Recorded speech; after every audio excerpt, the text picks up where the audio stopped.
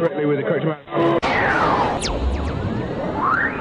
D20 Radio, where gamers roll. www.d20radio.com.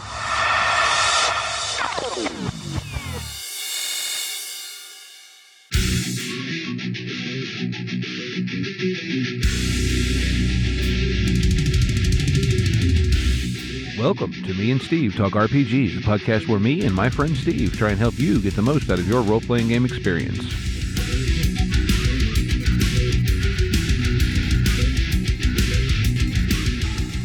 What's up, Gamer Nation? Welcome back to Me and Steve, and once again, we're down to one Steve because the other Steve had a lot of nerve and went on vacation. So you've only got me. Well, sort of. I do have a guest this week, but before I get to our guest, I want to tell you about our D20 podcast of the week, which is the Genesis Archive, which is a Genesis-based actual play. And their story takes place actually in Las Vegas. And it's I'm going to call it urban fantasy because I don't know a better term for it. But it's a pretty unique blend of a lot of different urban mythology all running around in Las Vegas, where, of course, you can have anything happen because it's Vegas. So you want to check them out? You can find them at anchor.fm/the Genesis Archives, and we'll put a link in the show notes. So, that being said, because Steve is not here this week, and, well, I will sit there and talk to myself, and quite frankly do so a lot, I didn't want to just have you all listen to me talk to myself. So, I got a hold of someone who I figured I could have come on and have a talk around ways to make homebrew items, classes, stuff for your games, but how to do it without causing the infamous power spirals that we talked about a little while ago. So to that end, I'd like to welcome Mr. Brett Bowen to the show. Hi, Steve. Thanks for having me on. So a little bit of background for the rest of you. Brett, at this point, is part of Studio 404 Games, which I believe primarily does stuff for Genesis through the Foundry, but Brett has also worked on a couple of other titles for other publishers, and so he's got a little bit of a background in doing what we're talking about for published material, so I figured he might have some insights that he could share with us to, help us all make things that aren't going to wreck things. Yes, develop the system without breaking it. Pretty much, because, look, everybody always wants the next cool new toy. The problem, and look, we've all seen it happen in games, right, is you make the cool new toy, and now you got to make 3 or 4 more cool new toys, because now one person is doing so much better than the other people. And then now you've got 4 cool new toys, and oh crap, now the monsters aren't doing enough cool stuff, and round and round it goes. Absolutely.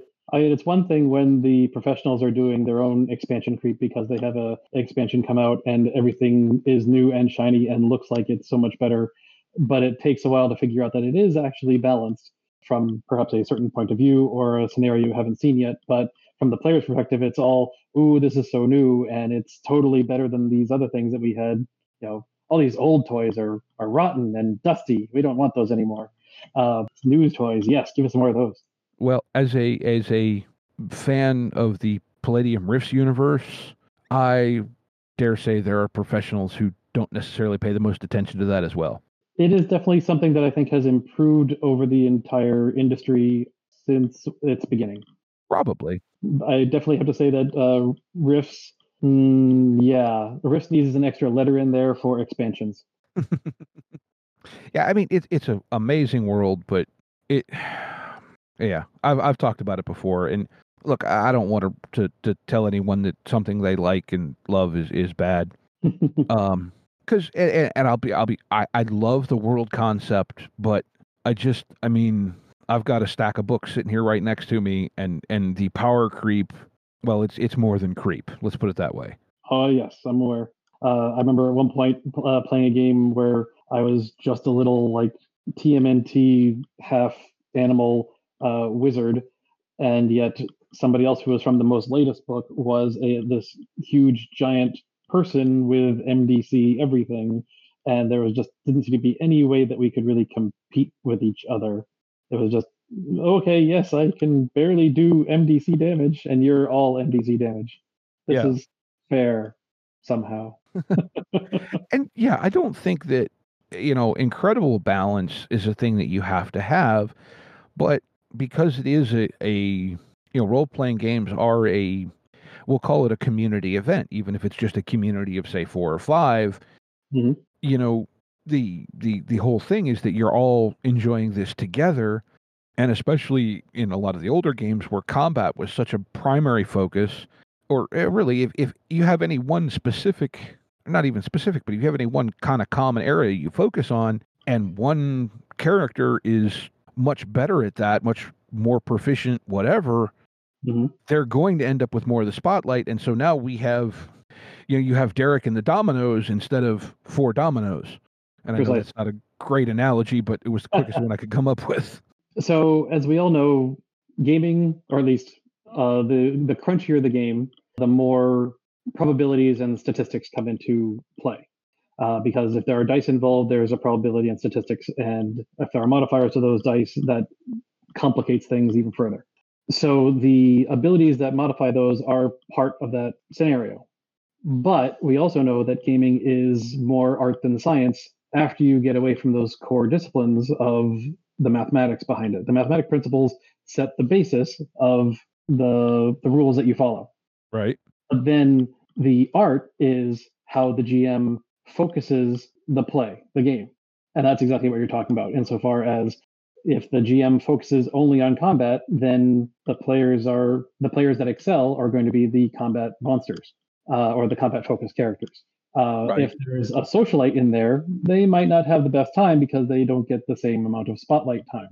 Now, that could be two things. That could be the rules not giving enough crunch or detail into the social or whatever dynamics that are not combat. And therefore, because there isn't as much to buy there, there's no incentive or as much differentiation between a character invested in social versus a character invested in combat. Because with all the various combat options, you have, the 2-weapon fighter versus the shield fighter versus the archer, et cetera, et cetera. Right. But like, if you only have one little niche of social stuff, then one social character is all you need, potentially. Yeah. Well, it goes back to the old classic D&D party that you have a tank, you have a couple of people to do damage, and you have a face. Mm-hmm. Or a classic Shadowrun party, for that matter. Yeah. Yeah. Right, and everyone having their specialty is good, but the system can guide the art, but at the same time, the art, the game, the focus of the game can overrule whatever rules are written because they just don't pay attention to them. Mm-hmm. And that's a table issue that can only be addressed so much by a writing issue. Yeah, that's completely fair. You can bring the horse to water, but you can't make him drink scenario. You can write all the rules you want, but if nobody actually pays attention to that chapter of the book, then it's like it didn't exist. Yeah. But to try and swing back around to where, because, very valid points we're bringing up, but, look, part of the draw, at least for me, with tabletop gaming is because it's so imagination-based, and if there isn't something for it, we can just make something for it. And so, I'm sure it's happened at almost every table that anyone's ever played at. Somehow you end up with a custom item.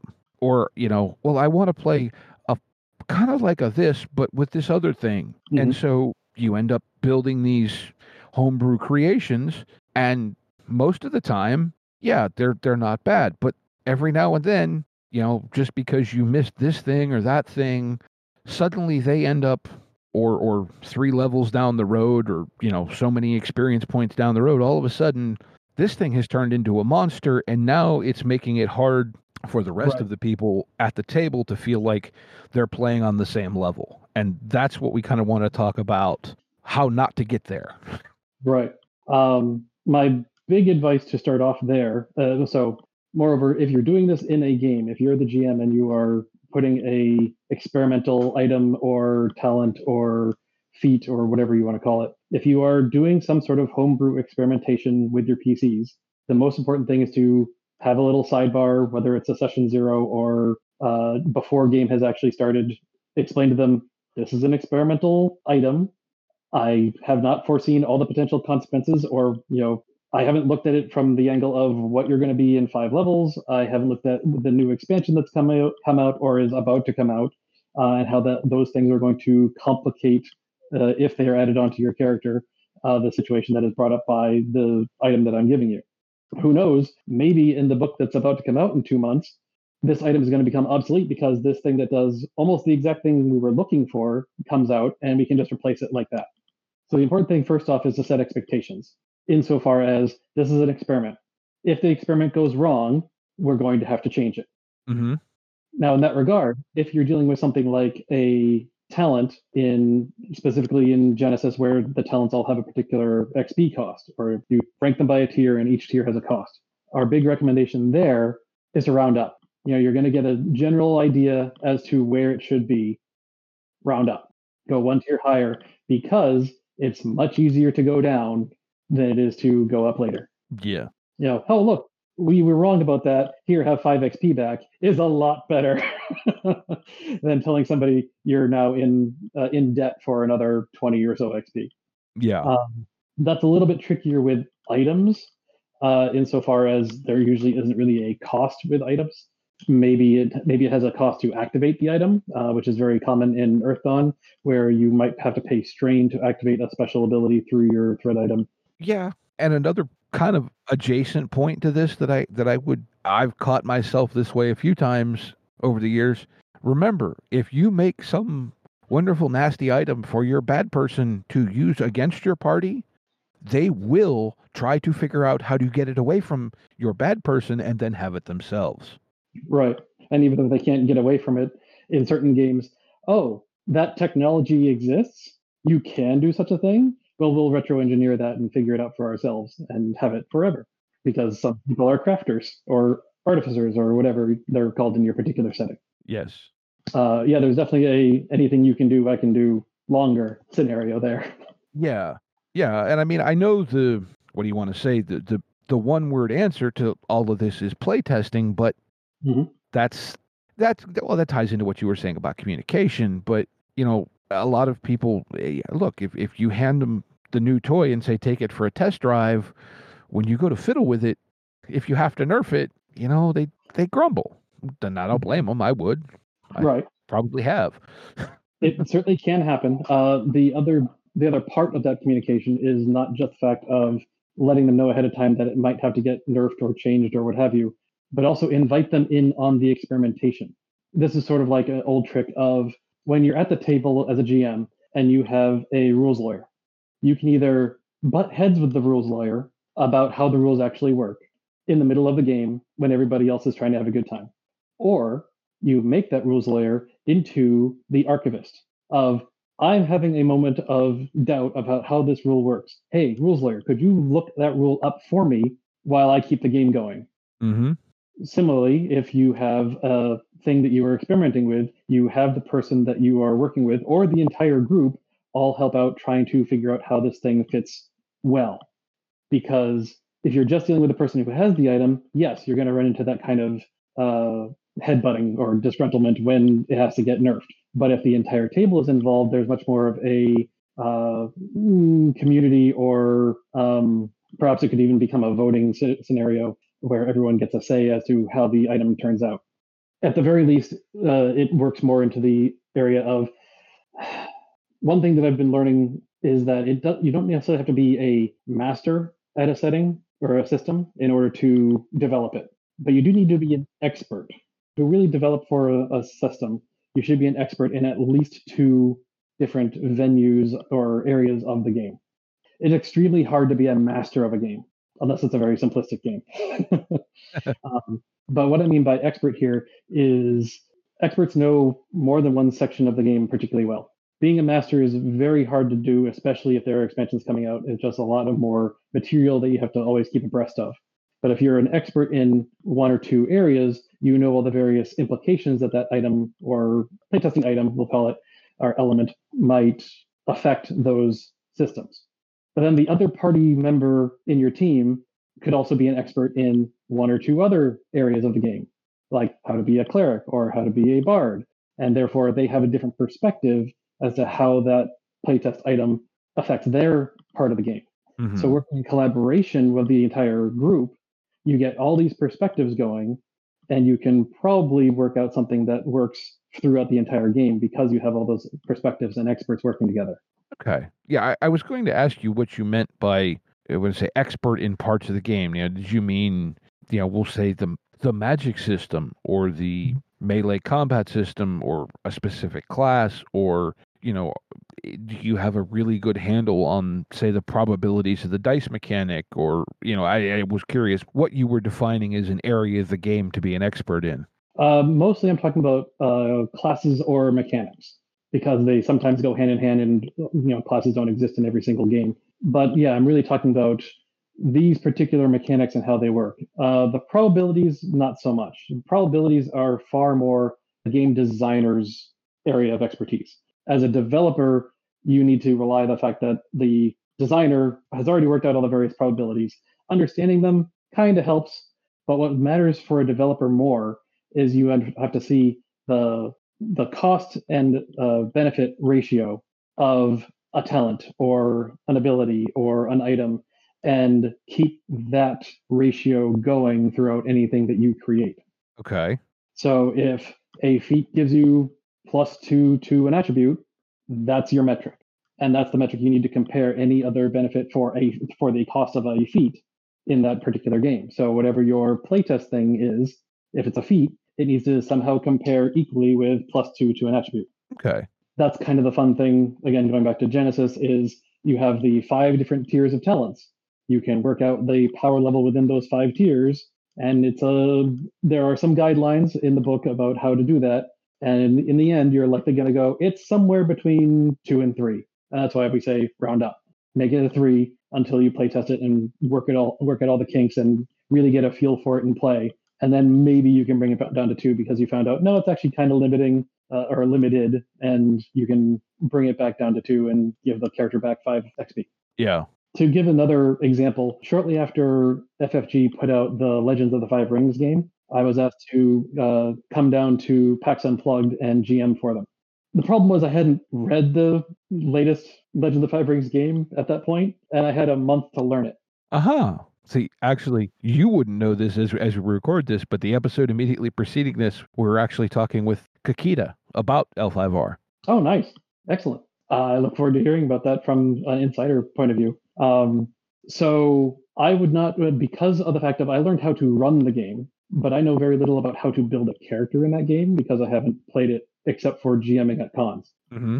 So I really know how to run the game and teach the dice system, and I can read the powers and abilities and stuff like that in a way to explain them to people. But like, I didn't know what the characters had. I just knew how to read their powers in the phrasing that the book used. But I have no idea like where in the book their power came from, or how to rebuild that character from scratch, because I didn't look at any of the character building stuff. I read the core rules, the dice mechanics, how the powers work, how the rounds break down, and stuff like that. So in that regard, I wouldn't consider myself a developer yet because I don't know the cost benefit ratio yet for this level of power gives you this, that level of power gives you that. Right. So I still need more research if I'm going to start doing that, but they haven't invited me to do so yet. Yeah. So what I think the core concept you're trying to bring there with talking about the costing is so to speak error toward the item, talent, whatever being underpowered for its cost, because if you have to give them back something or amplify it, players and rightly so are going to be much less grumbly about you making it cheaper or making it better in the future as opposed to turning it down. Right. Erring on the side of caution will prevent that sort of fallout. Yes. So that's your kind of first thing, and then including the player or the whole table really. Mm-hmm. What else? I mean, are there ways to bench play test, so to speak, for lack of a better term, to kind of stress test creations without putting a full game scenario together? I mean, that's obviously going to be different. Oh, you mean white rooming? If that's what it's called? That's the term I've heard for it. Effectively, you put people in a white room, or sometimes it's called a gray plane. There is no plot. There is, you and this person are in a fight. Go, assuming that you were talking about combat situation or a combat playtest item. It's like, yes, there is nothing other than kill this other person. It is a flat gray plane with no features, no cover, and you have the feeling that you just need to kill this other person to be free of and go back home, or something like that. Or it's just called white rooming, where you're in the characters. There is no other person to really play with. A GM could do this by themselves, and it's a white room because it's a laboratory. You're literally using the characters as lab rats. You're rolling some dice and seeing how things come out, and hoping that you get a broad enough level of experience from those dice results and the scenarios you put them in, that you come up with something that works, or at least that feels right in the end. And then you bring it out of the laboratory and put it on the table and go live. And of course, it won't survive contact with the PCs as standard. Well, nothing ever does. So, Exactly. and I think to a certain point, that's the difference between RPGs and video games, right?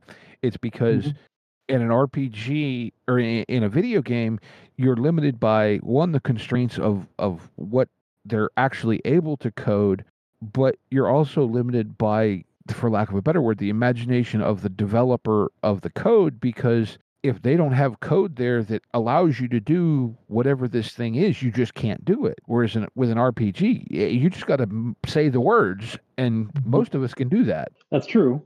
And I think that's to me, that's I guess a principle to keep in mind, is that if you're creating something, there are going to be things you didn't think of, that you didn't foresee, that you didn't test out, and that's the way it's always going to be. Sure. I'm guessing, you've had that, and your partners, whatever, you've all had that happen where you came up with something and then you go to actually test it out and someone does something else with it and you went, oh crap, I never thought of that. Right. And that's a funny thing that only recently, really, past 10 years or so, has been a big change in the RPG industry. For video games, for the longest time, especially online, say MMOs, this isn't balanced, and we can run live testing while people are playing it and see all the various numbers come up, and yep, that class is doing way too much damage.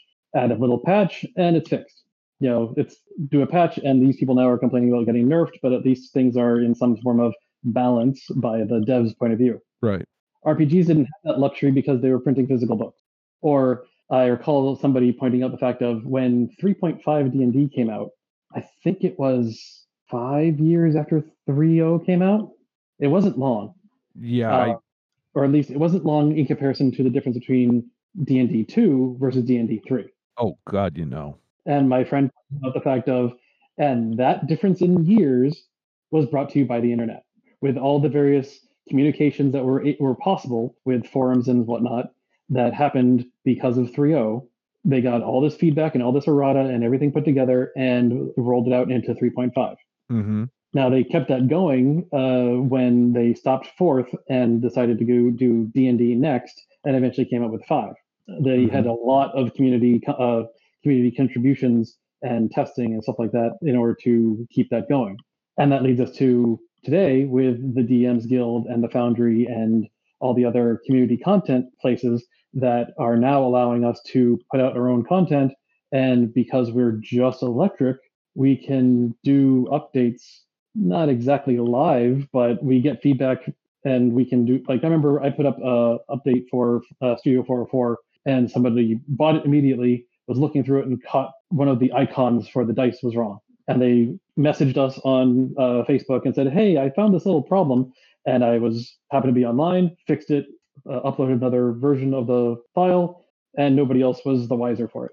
Mm-hmm. So that kind of thing is an ability that hasn't been possible in RPGs before. That level of accessibility to the devs and the response time of the devs and being able to get it back out into people's hands.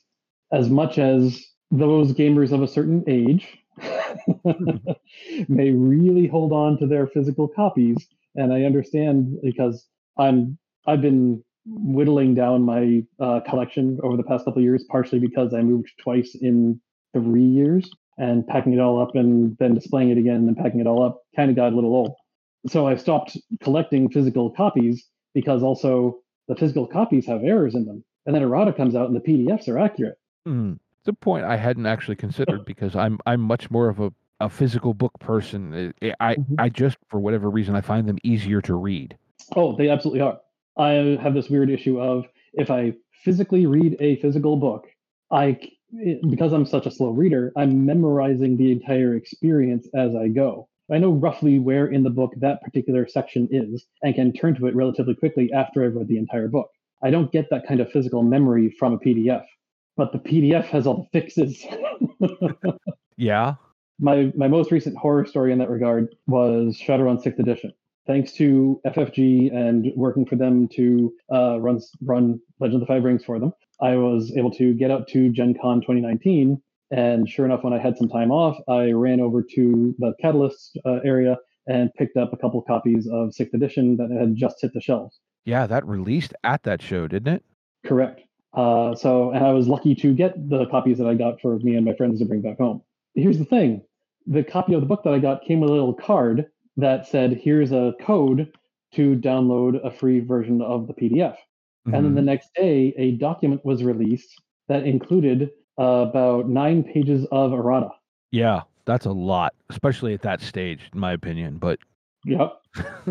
and that's the problem. From a certain point of view, that meant the books that I had just bought and now had to carry all the way home were paperweights because they had incorrect rules in them. Yeah. Whereas the PDF that I got the free download of because I bought the physical book was updated and accurate. Yeah. And then they rolled out 2 more updates over the next couple months. Yeah. I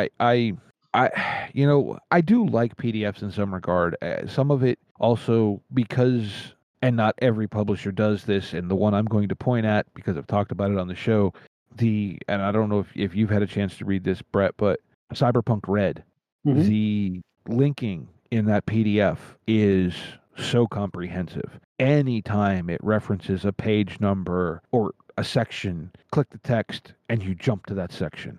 Yes. And then you click the page header and it takes you back to the index. And combined with that and a decent search function, if a PDF is taken care of that way, it is incredibly useful. And I think some of it too comes from some of my early experiences with PDFs, we'll say, were some of the random internet finds that were literally scans of really old books that, were never released in digital. Yep. And so at that point there is no now you can, there are programs that will let you go in and you can actually link them all up yourself, but I don't know about you, I don't have time to do that to a file that is already done. Since learning InDesign to make my first Genesis hack was Earthdawn Genesis. And I taught myself not just how to develop for Genesis, but also how to use InDesign and do all the various artwork and layout and stuff like that comes along with it, including eventually the interactivity, which is what you're talking about, the bookmarks, the links, and all that sort of thing. And then when we started up Studio 404 Games, I was the person that knew how to do the layout and therefore have done all the layout for all of our products so far. Since doing that, any product that I buy, I have strong opinions about their interactivity.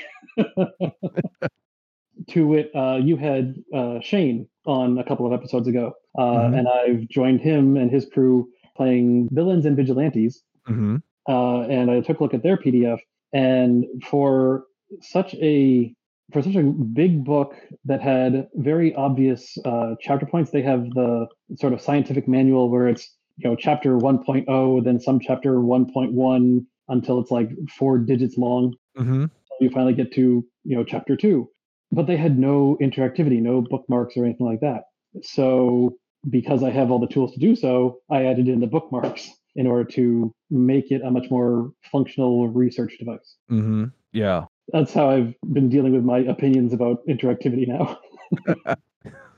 Yeah, well, see, now especially, I want to learn how to use, be it InDesign or Affinity Publisher or one of those. But, well, see, I do the whole adult work thing. I just run out of time too much. You know what I mean? I have heard that time is linear and it has a infinite lifespan. Well, see, here's the thing. I keep looking on eBay for blue phone booths or DeLoreans, and they all go for ridiculous amounts of money. Yep. Neat trick about that, though. I don't believe only the DeLorean allows you to overlap your own timeline. Aha. Oh, my. But yeah. That is an interesting point you bring up, though, going back to where we were before we kind of ran off down that tangent, was that, given the current digital age of publication, if you will, that, it's possible for publishers to now go back in and fix things even if they released it a little prematurely. So hmm maybe as players we should be a little more understanding when, the DM that we play with all the time, and, he has, in addition to all the other stuff he does in his life or her life or their life, however you want to say it, hmm they also take the time to prepare this game for you to play, and maybe they don't get it right the first time. So, if they tell you, hey, I made you this thing, but it may not be 100% right, so please, we may have to tweak it down the road. Please be understanding.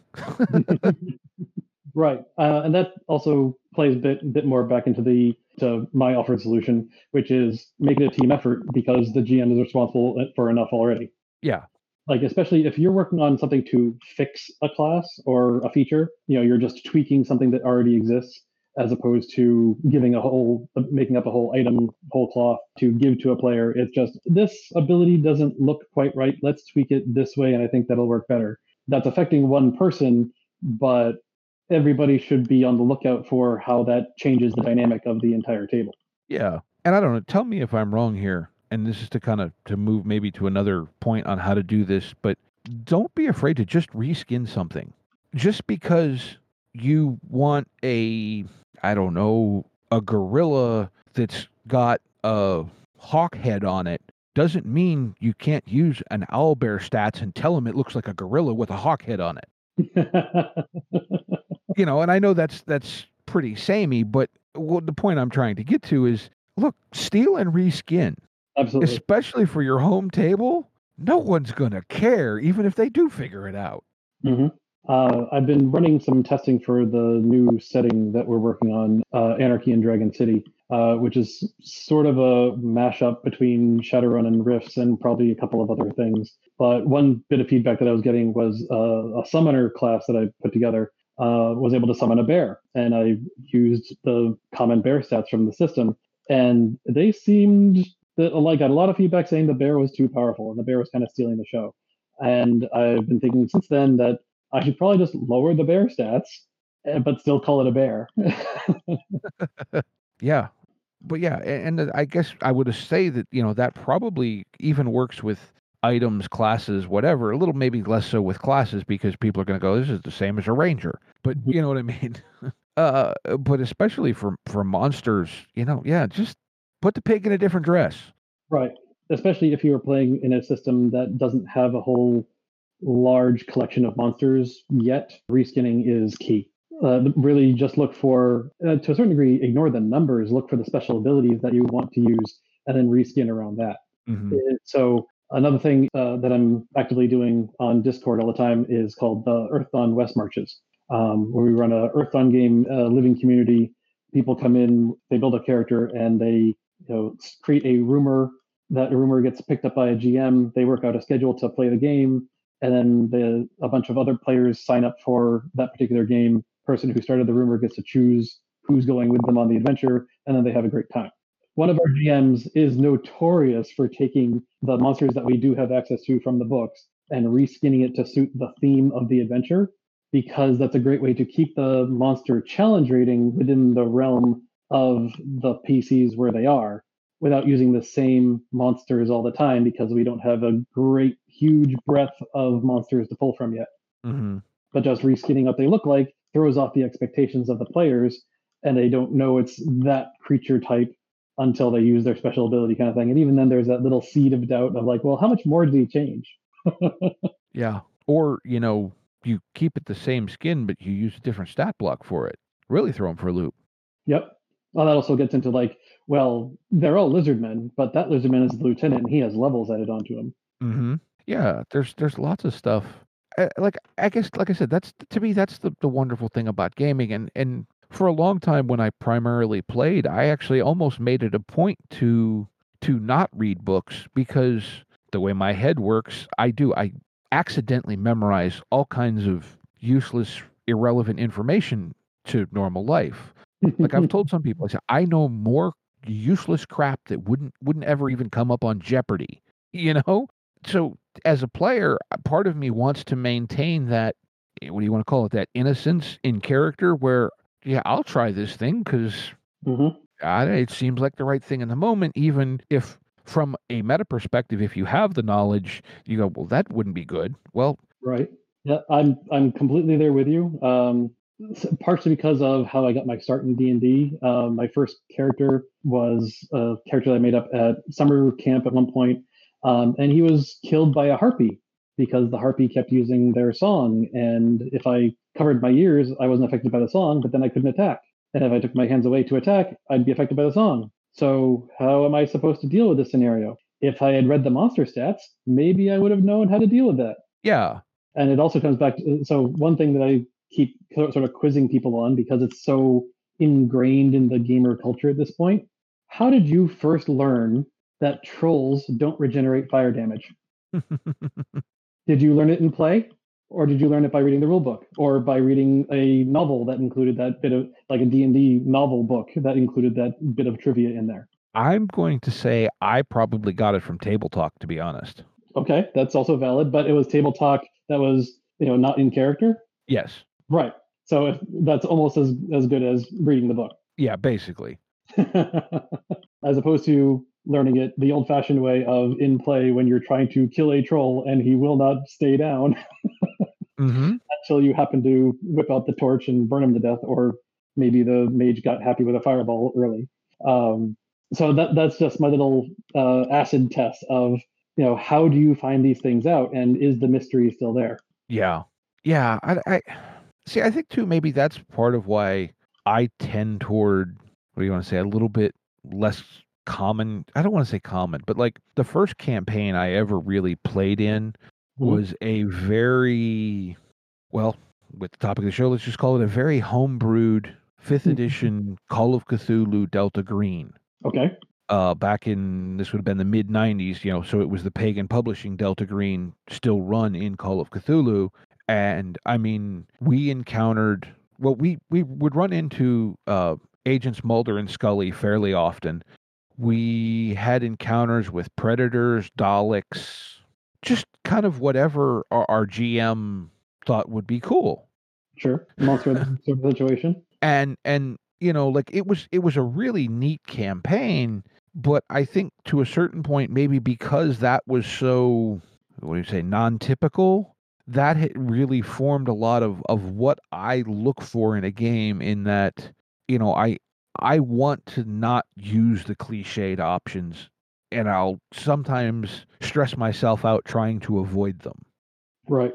Yeah, that is definitely a issue that I have run into as a developer and writer, in the fact of I want to do something unique. There's very little unique. Kind of everything has been done before. You can't plagiarize at the same time, but it's really hard to come up with something absolutely unique and interesting and engaging with the players and stuff like that. So it is an excellent goal to have, but it is extremely hard to pull off. Yeah. So do you have any more points on this? I know we've kind of tangented off this, that, and the other thing, but it was all somewhat relevant.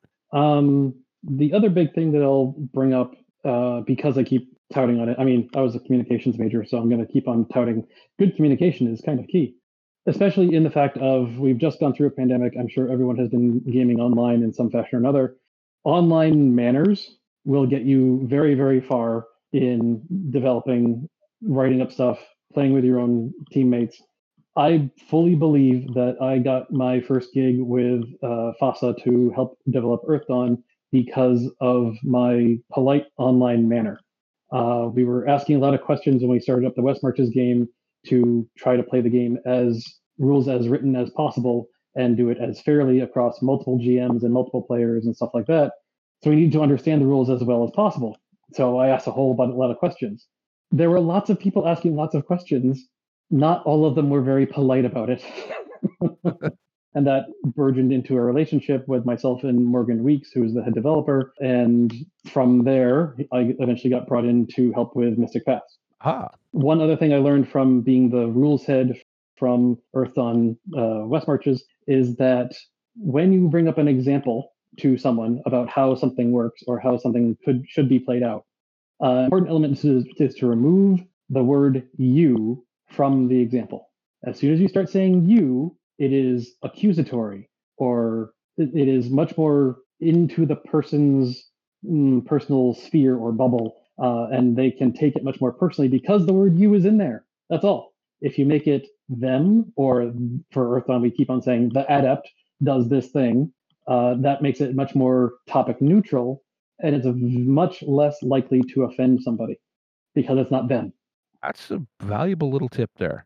And being that not only are you possibly playing or working with your other players, if you're working online with a development team of any sort, you're likely typing at them more than you're actually audibly talking with them. So keeping a mind to the tone of your words as well as possible is very important in a medium that completely lacks it. Yes. And especially like I know for me in real life, I have a rather dry sense of sarcasm, and that is terrible on the internet. Yes. Uh, I think that is a very common trait amongst gamers. And when it's a shared quote, like if we were to sarcastically quote various movies from our past, like say Ghostbusters or Pulp Fiction, stuff like that, generally speaking, that's going to go over okay, so long as they somehow understand that it's a quote. Right. But yeah, context is so hard to get right in internet communication. It really Right. is. And further, to go one step further, once you're done with the development and it goes out live, then you have to start talking with feedback and fans and people who are giving you hopefully constructive feedback to the work that you've done. And that's when you start needing to keep that civil tone in any responses that you give. And you're very likely going to need to start building up a thicker skin to take all that feedback well. Good advice. So I kind of intended to have you do this a little bit more off the top, but before we get into game of the week, which we always end the show with, do you want to take a minute to talk about, you've mentioned some of the various work you've done. Do you want to talk about that? Talk about Studio 404 a little bit? Any of that stuff? Sure, thanks. Studio 404 Games is a producer of top shelf products that we are mostly putting out on the Foundry, but we've also put out material on the Chronicle System Guild. We were able to get in on the launch of that in the summer of 2020. We just recently released two products in 2021, Legrick and Larceny, which was a system I put together and tested and very much trial by fire as a way to run heist encounters without GM PC adversariality, because the adversarial GMing is one of my big hot buttons of do not do this.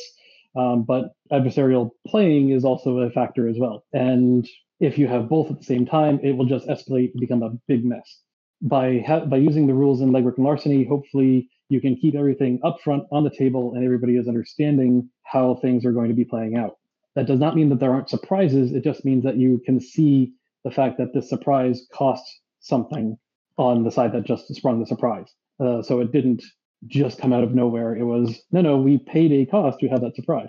Mm-hmm. Whether that surprise was a trap from the GM side or a sudden development of an item that they completely and totally prepped, yesterday, don't you know, when we didn't play that yesterday.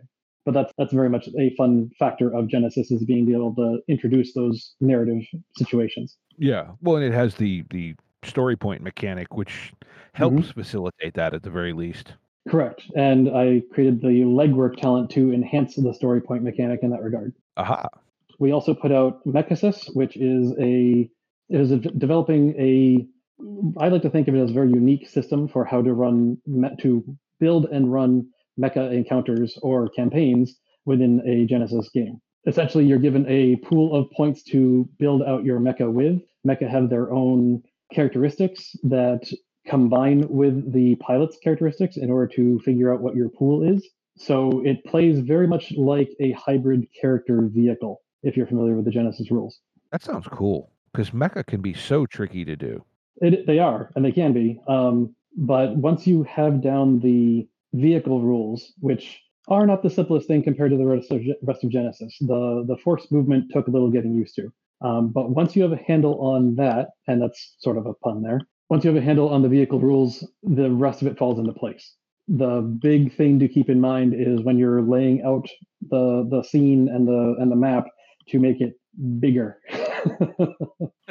because all the mecha characters are so big that you have to and are moving at such a speed that they can cover a very large distance in very little time. So you are much more commonly dealing with things at long, extreme, and even strategic ranges than you would in a normal game. Uh-huh. And as I mentioned before, we are still working on, and we've teased on the Cannibal Halfling blog where we got a review of Mechazis, the Anarchy in Dragon City setting that we've been working on for the past year or so. Originally, I wanted it to come out late 2020, sort of in tandem with Cyberpunk 2027, but a certain pandemic happened and creativity was a little harder to find. Fair. I'm also in the process of working with FASA Games to make a couple of products there. One is an expansion on the magical spells and other magical tricks that magicians can bring to bear. I'm forgetting what the released name of that is. And unfortunately, the other one I can't share because of NDA right now. But that one is going to be my first writing title. Aha. As opposed to just developer. Aha. Well, pre-congratulations then. Thank you. Even though I can't know what it's about. All right. So now does Studio 404 or yourself or both have websites, etc. people can go to? Yep. Studio404games.com is how you can find all of us. It has links to all of our products that are on DriveThruRPG. Of particular interest because of our topic tonight, I would recommend also looking at the setting notebook. If you're looking to make any setting specifically in the Genesis system, the setting notebook is a pay what you want title that I put together with all the various tools that Phil and I have used in the past to make settings. It's all form fillable and can do some of the math for like when you're creating archetypes and you want to make sure that all the XP costs for the archetypes line up pretty close to each other. We specifically recommend within 10 XP of each other within that setting. You would want to total everything up. However you do that particular math, do it equally among all of them. And it also has a checklist of all the published talents in the Genesis books. So you can say, this talent exists in our setting, that talent does not. Very nice. I've been meaning to go pick that up because I have something I want to start working on whenever I'm not doing all the other things I'm doing. I've heard that more commonly than you might think. Oh, I don't doubt it. And I know it sounds like a broken record, but damn, it's just life, you know? Mm-hmm. The best flattery that I've gotten from the setting notebook so far was somebody had started putting together their own setting, shared it with everybody, and it was a couple of the pages from the setting notebook that he had made all the various changes onto for everyone to look at. Mm-hmm. So like, hey, I recognize that page because it's very identifiable. And so you're saying you've got people using that for projects they intend to put out on the Foundry, you're saying, not even just, private table stuff. Possibly. I don't know what their end goals are precisely, but I know that it's being downloaded a lot. Some people are paying for it, which is always great. And of course, if you download it for free, you can always go back and if you like it, you can put some money into it after the fact and essentially buy it again for actual money as opposed to free the first time. And it all goes into the same pot. Very cool. Very cool. As of yet, I have made sure to update it every time a new setting book comes out. And I know that Genesis or Edge Studios has released that Twilight Imperium is on the way. So once I have that, I'll likely be updating the setting notebook again to include those talents. Very cool. Yeah, I was going to say that's supposed to drop. Didn't the little thing they put out said what, early summer or late spring or something? So like any time now? That sounds right, but I'm not sure. Well, again, pandemic, I'm sure, throws wrenches in lots of plans. So right. We'll get it when we get it, and we'll wait until then because we don't have another choice. But as you pointed out, because it's a digital thing, and right. I know DriveThru does this, if you've bought a PDF through DriveThru, you can go back and re-download it again. They'll usually send you notifications if the publisher updates the file. Right. And so, yeah, we'll probably try to put a link to at least maybe like an authorship link or something. Somehow we can figure out a way to do it to highlight your stuff in the show notes for DriveThru. And, full disclosure, yes, we do use a DriveThru affiliate code. So if you buy stuff through the links, yeah, we get a little tiny kickback from DriveThru and credit there because we're sending traffic their way. Entirely. But for anyone out there listening who goes, all this, look, it doesn't cost you anything more. Drive-through just gives us a little tiny percent in store credit, and we use that, like, if we're going to buy something for reviews or anything like that, or we're hoping down the road to do some more actual plays, and we'll try to use that to if people wanting to participate don't have copies of the rules, to use that to get them copies of the rules, that kind of thing. We're not trying to fleece anybody for anything. Yeah, affiliate links are entirely a deal between the affiliate person and Drive-Thru RPG. Drive-Thru is essentially paying credit, as you say, to the affiliate for bringing traffic to their site. There's Right. no cost to the click-througher. If you'd like to, it's a little way you could support the show a little bit, is if you follow the links we put in the show notes to Drive-Thru. We get a little tiny bit of credit for it. That's all. But anyway, with all that said, Brett, I know you listen to the show, so do you want to do Game of the Week? Absolutely. Game of the week. Game of the week. All right. So am I going to go first, or are you going to go first? I mean, host's privilege. Okay. So your choice. Okay. Well, I have something called up, and so hopefully it's not what you were planning on using, because in traditional form, we have not informed each other of our choices. Right. So everyone's probably played the classic dungeon crawl where you leave the village and you go to the dungeon and you fight the monsters and so on. It's pretty standard early gaming experience. Well, what about if you started as the monster in the dungeon and went in and raided the town? So my game of the week this week is a game called A Wicked One. Particularly, it's the deluxe edition. What it is, it's a Forged in the Dark game. So similar mechanics to Blades in the Dark, Band of Blades, Scum and Villainy, and assorted other titles, all based on, John Harper's work on Blades in the Dark. But this takes your classic, dungeon delve scenario and turns it upside down. You get to play the fantasy monsters building a dungeon, launching raids on the surface to gather a horde, and your assorted plans, along with pillaging, rituals, concoctions, contraptions, and all sorts of building traps, all kinds of fun stuff. So, like I said, it's literally the classic trope turned around. And the PDF for the deluxe edition is $20. There is a free edition listed in the listing. Not suitable for those under 13. Yes, it does say that. So, yeah, that is something to keep in mind. It may not be suitable if you have youngsters at the table. But, yeah, they're saying, it's got tools to build dungeons, flexible spell system, ritual magic, 9 different monster playbooks, different themes for dungeons, some sandboxes for you to kind of start with. It really looks like maybe not something you'd want to play for years and years and years, but it could certainly be something to do for 3 or 4 sessions and have a blast with. Mm-hmm. As some apparently monster archetypes, you got brain eaters and doom seekers, face stealers, and gold mongers. I mean, those just sound awesome. Well, like I said, I'm a fan of any time you take an idea and turn it upside down.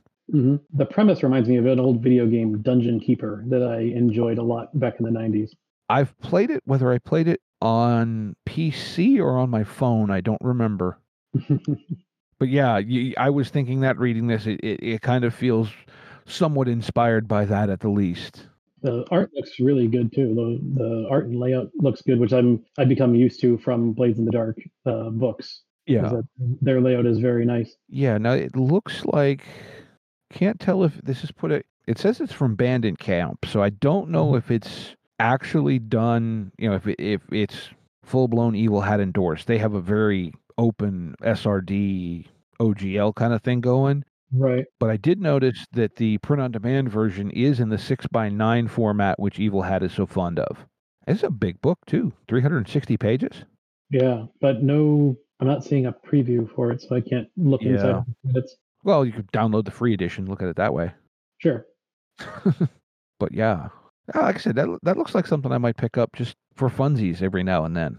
Mm-hmm. The Blades in the Dark was a big inspiration for Legwork and Larceny, so I'm a big fan of the system. Mm-hmm. Ironically enough, I tried Apocalypse World, specifically Monster of the Week, that came out for that system, and it didn't really jive with me very well. But a lot of the side mechanics of Blades in the Dark I really like. And so the Legwork and Larceny was me adapting those mechanics into Genesis. Mm-hmm. I kind of had gotten that impression. I think you and I had talked a little previously about it. Mhm. But yeah, my understanding is a lot of people say that the Blades in the Dark's implementation of heists is really, really, really good. Agreed. I haven't had a chance to read it. I have a copy of Band of Blades sitting over here, but I don't have Blades in the Dark yet. As part of the research for it, JT Domino helped us out by running a game for us. And then some folks over at DFW RPG included Kimber and I in an online streaming game of Blades in the Dark, just so we could get our hands on it and get some experience. Cool. All right. So, So in counterpoint to that, I also want to do a bit of a shout out to Sin Nomine Publishing, because thanks to them and their free art pack for Stars Without Number, Starcana, and several of other products had some amazing art to put inside of them. And they came out back in April 2021 with their fantasy version, Worlds Without Number. And I am very okay. curious to see how this plays out, because as opposed to being sci-fi spacefaring, it is more classical fantasy role-playing. Okay. And who knows, maybe they'll have a nice art pack to download at some point afterwards as well. This looks like it has some classic swords and sorcery heroes, world building tools to make your own world within the system, adventure creation tools, and faction rules for fantasy worlds. Very nice. So it's been out for not quite a month and a half as of this recording. It's already a Mithril seller, and it's going for $20. That said, Stars Without Number had a free version that didn't have artwork in it at some point, so maybe Worlds Without Number will do similarly. Oh wait, yep, here we go. There is a free edition of the game. Ah, yes. There we go. So yes, there is a free version of Worlds Without Number as well, likely without quite so much art in it. So you can check it out before you go spending $20 to really see it in full glory. Yeah, I've heard a lot of good things, specifically about Stars Without Numbers.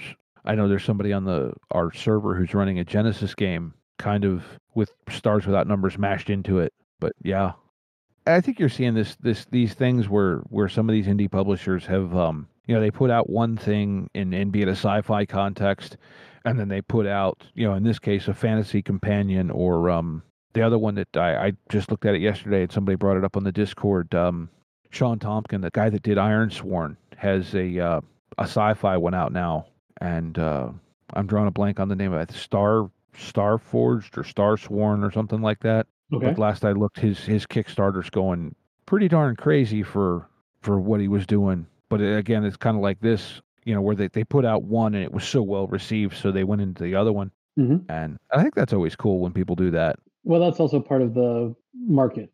Fantasy is definitely the biggest one, but sci-fi is not very far behind it, to my understanding. So any publisher should make a setting that plays to both of those. Mm-hmm. Admittedly, you could be an expert in sci-fi or fantasy, but you're leaving some amount of clientele on the table if you only do one. Mm-hmm. At the same time, some systems really only work for some setting. Yes. And it can be very difficult to extricate the systems and move them over to another setting, which is, again, why I'm really a fan of generic systems. Well, I think, too, we're blessed in that right now in the industry, we've got a number of really good systems that were designed as generic. You've got Genesis, you've got Savage Worlds, you've got Cortex, GURPS Heroes, Cypher, yep. And I'm not going to say for all of them, but most of these were designed as a generic framework to then be skinned as whatever, as opposed to being designed as a fantasy system or a sci-fi system and then skinned as the other or multiples. And right. That can make a huge difference. Absolutely. We could, and I don't want to start in on a D&D bash because, hey, there's a lot of people who love it. I've had a lot of fun playing it, but it's not my system of choice at this point in my life. But I will say I think that game engine starts falling down when you take it out of a fantasy context. I've had the chance to play a little bit of, I keep forgetting the number, but there's a cyberpunk setting called Carbon 2185. That's it, 2185. That is pretty good. It still uses the 5e mechanics, but they've changed the classes around enough and the gear that it works pretty well so far as I've seen. The big issue that I have with it is apparently the guy who wrote it was an economics expert. Mm-hmm. And he extrapolated that the big part of the cyberpunk feel is that everything costs a fortune to buy. So it's extremely difficult to get gear with starting cash, or really even after a couple of adventures and missions, you're going to have trouble affording anything. And they even talk about renting your guns. Like, you can buy ammunition, no problem, but buying a gun is really hard. You can rent a gun just so you can use the ammunition that you bought, no problem. You know what? I appreciate it. It depends. See, Cyberpunk's a setting where I think you have a lot of very different takes on it, and we could do a whole show on that. For lack of, there are people who like their Cyberpunk like Shadowrun with magic. Then there are people like me who like their Cyberpunk like Cyberpunk 2020. And there are yet other types of, do you focus more on the cyber, more on the punk, more on, you know what I mean? There's so many different takes on that, and yeah, but the dystopian aspect, that's an interesting take on it, is that, oh yeah, you can rent the gun, which then, if you want to take ballistics into account, now that becomes a whole nother thing. Right. But yeah, we could talk for hours, and well, given the fact that we had an hour-long conversation before we started recording, I think you could end up chatting for an extremely long time if we don't wrap this up. Yeah, I think it might be better to find the author of that and talk to him about the economics of why he chose that method. I would look forward to that episode, because I'm curious why he made those decisions and what the basis of the logic behind it is. Dragon Turtle Games, maybe, to put that out. Yep, Dragon Turtle Games, very good. I think I have this, because I think they did a thing not at some point where they put it up for free, and I snagged one because Cyberpunk is one of the things that I'm just, it's a setting that I like, right? Yep. And I went, well, I'm going to grab it because it's free, but it's $19 on drive-thru right now, so I don't know what they were doing, if it was just something they felt like doing, whatever, but they may have been promoting an expansion or something, I think. Well, also the sci-fi sale is going on right now, so it's bumped down by... Yes, it is. Yeah, and by the time people hear this, it probably won't be. Correct. It's ending tomorrow. Yeah, no, so definitely, because yep, not going to happen. All right, well, so any parting contact information, anything like that for you? Big thing is to keep being creative, keep working with each other, and we have the power, gamers. Alrighty, well, with that then, I'd like to remind you all, we've got all our contact information for the show down in the show notes, be it email, Facebook, Twitter, etc. We have a Discord server, so you can stop by and holler at us there. I spend entirely too much time active on there, but, it works. But with that, we want to remind you to be kind to each other and go play some RPGs.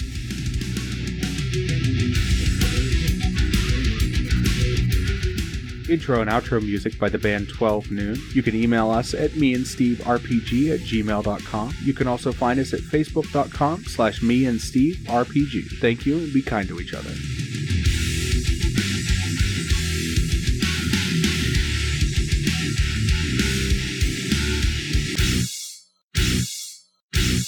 How much for the cigar? Cigar, $20, dog. You gotta go down the street to the store and buy that.